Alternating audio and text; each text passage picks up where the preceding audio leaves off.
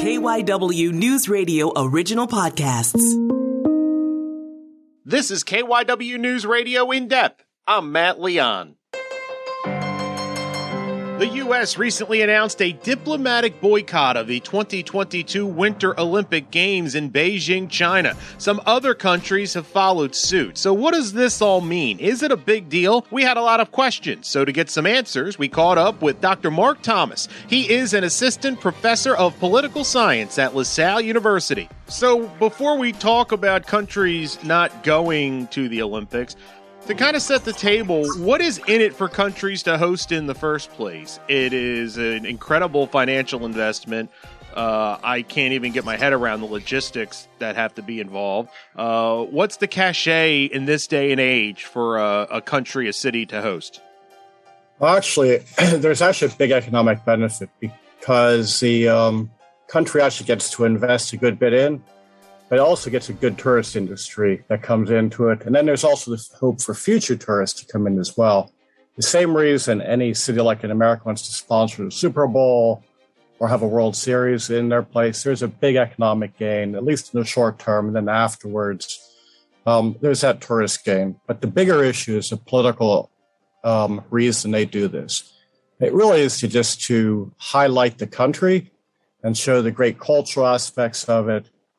And then really to show the re-arrival to the international arena, that they are a major player on the international arena and that they're part of the world community.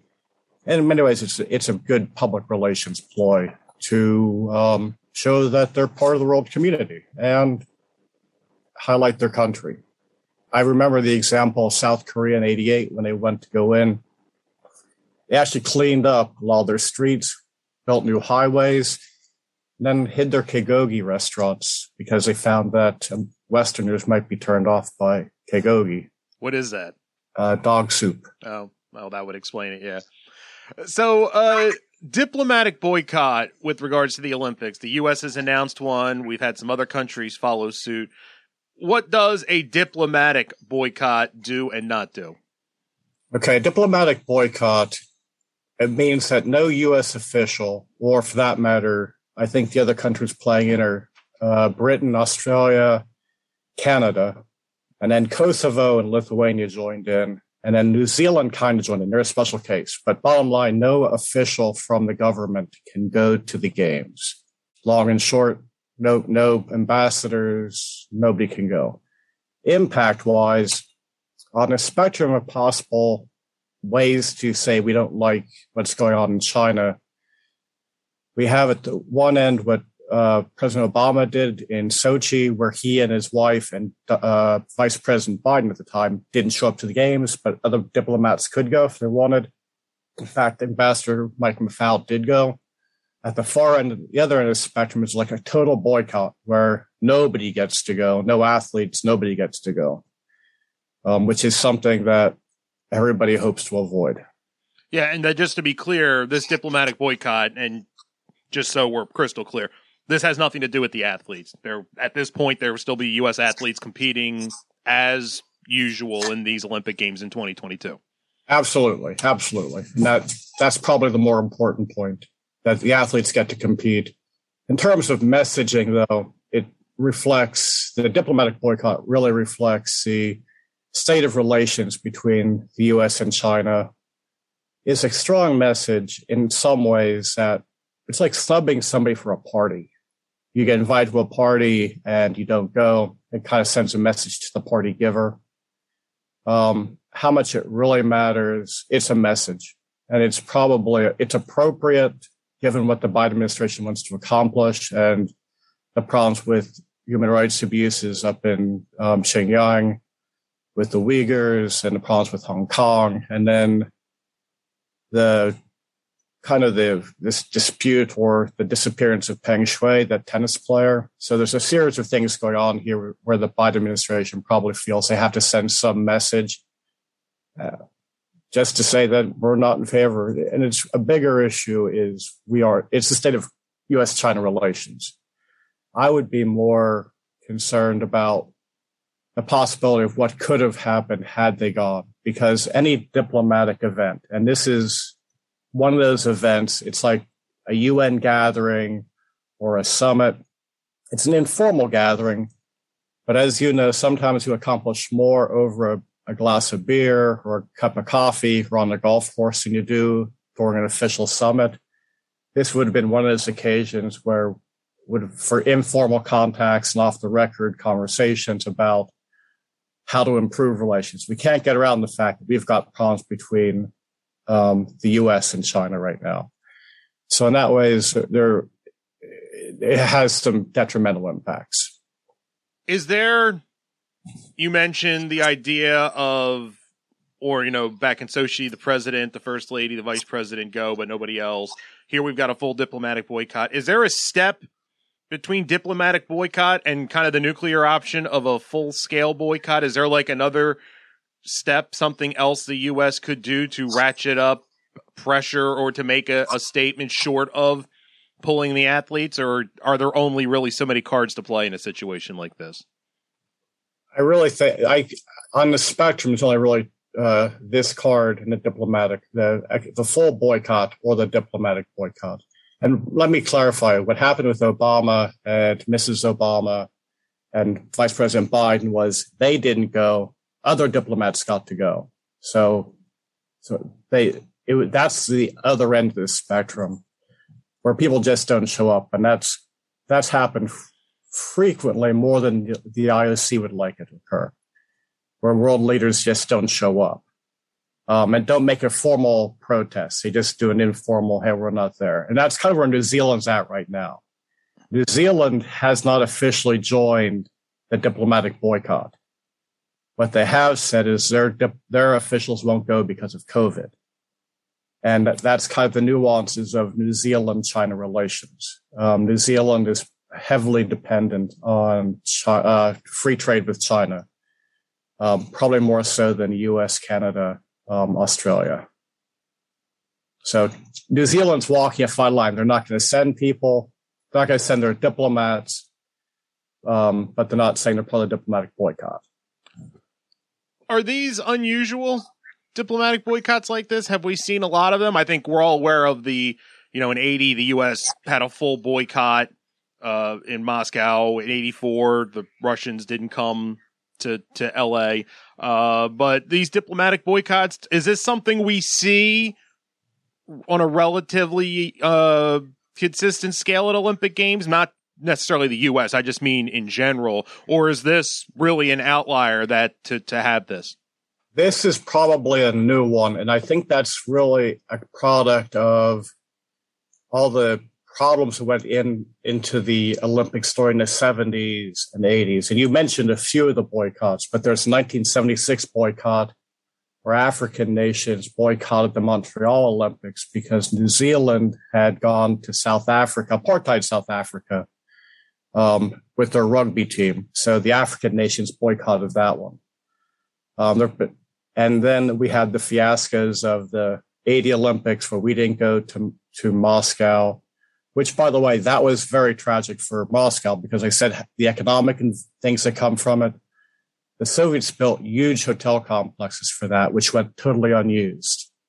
And I actually stayed in one of those hotels when I was in Moscow back in 86, and beautiful hotel by Soviet standards, but went unused. So when we get to 88, we have the 84 boycott by the Soviets of us, which the Romanians showed up for that. 88, there's potential for another boycott.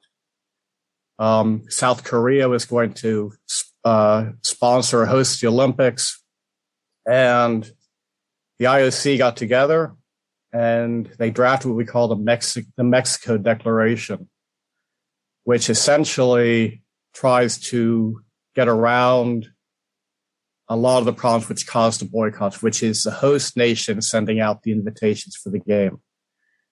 So the goal was to get the East Bloc to go and get North Korea to go to the Seoul Olympics. What they did is got all the national Olympic committees together. They all consented to the declaration. It said the IOC would send out the invitations. As it turns out, North Korea still wouldn't go, nor did Cuba, because they wanted to share the Olympics. Now, flash forward to the more recent Seoul Olympics, where both North Korea and South Korea actually co-hosted, so to speak, the games.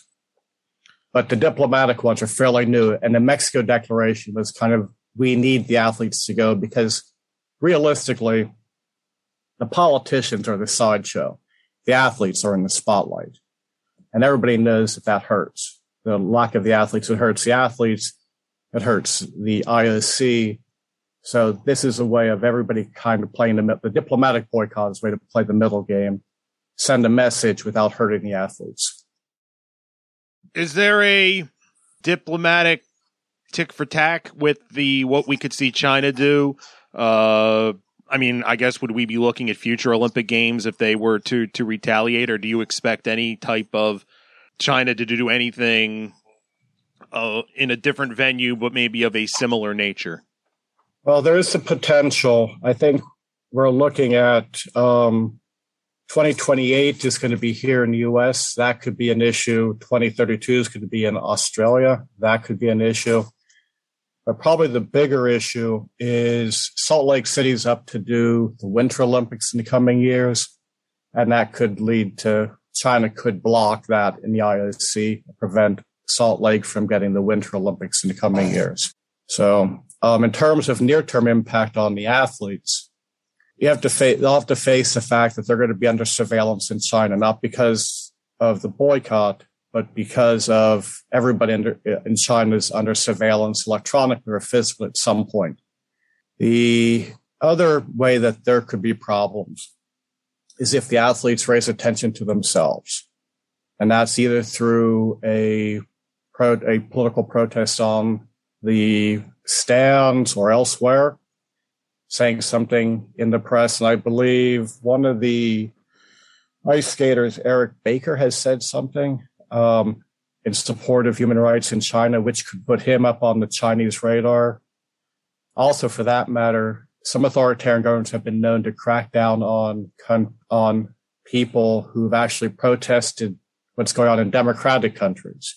The whole idea that somebody would stand up and say something, and America would say something against the U.S. in China sounds like a good idea. Like, hey, China would think, wow, that's really cool. They're protesting horrible democracy in America. The twist to that is anybody who's willing to protest a government is a problem in an authoritarian state. So the athletes could draw attention to themselves. That could make life worse for them. Probably more worrisome is what's going to happen to the media while they're there. The free commentary will be restricted while they're over there. So there could be a backlash on the media while they're there as well. So there are some implications. But again, that has less to do with the diplomatic boycott and more with the conduct of the athletes or the media while they're there. Will China take anything from this? I mean, I know the answer of this, but this will not lead to any sort of soul searching or second thought on any of these issues that you mentioned earlier that are kind of at the heart of this, right? No, not at all. Not at all. If a full athlete boycott won't get the sewage out of Afghanistan, a diplomatic boycott is kind of the equivalent, like I said, of not going to your neighbor's party when he invites you over. And let me go back to one point we talked about with the impact on the athletes. And this is not in China's defense, but we laid out early that every country, when they host, want to put on a good face. So they don't want to do anything against the athletes and give any negative publicity to the event. So it's in their best interest not to have to react. But I think if provoked, they will react. So an athlete making a pro-human rights statement on the stand or to the press could provoke a reaction, which they don't want to do. But they have to react. They can't not react. That's it for this episode of KYW News Radio In Depth. You can listen to the podcast free anytime on the Odyssey app, and you can find it wherever you listen to your favorite shows. I'm Matt Leon, and we'll have another episode out soon.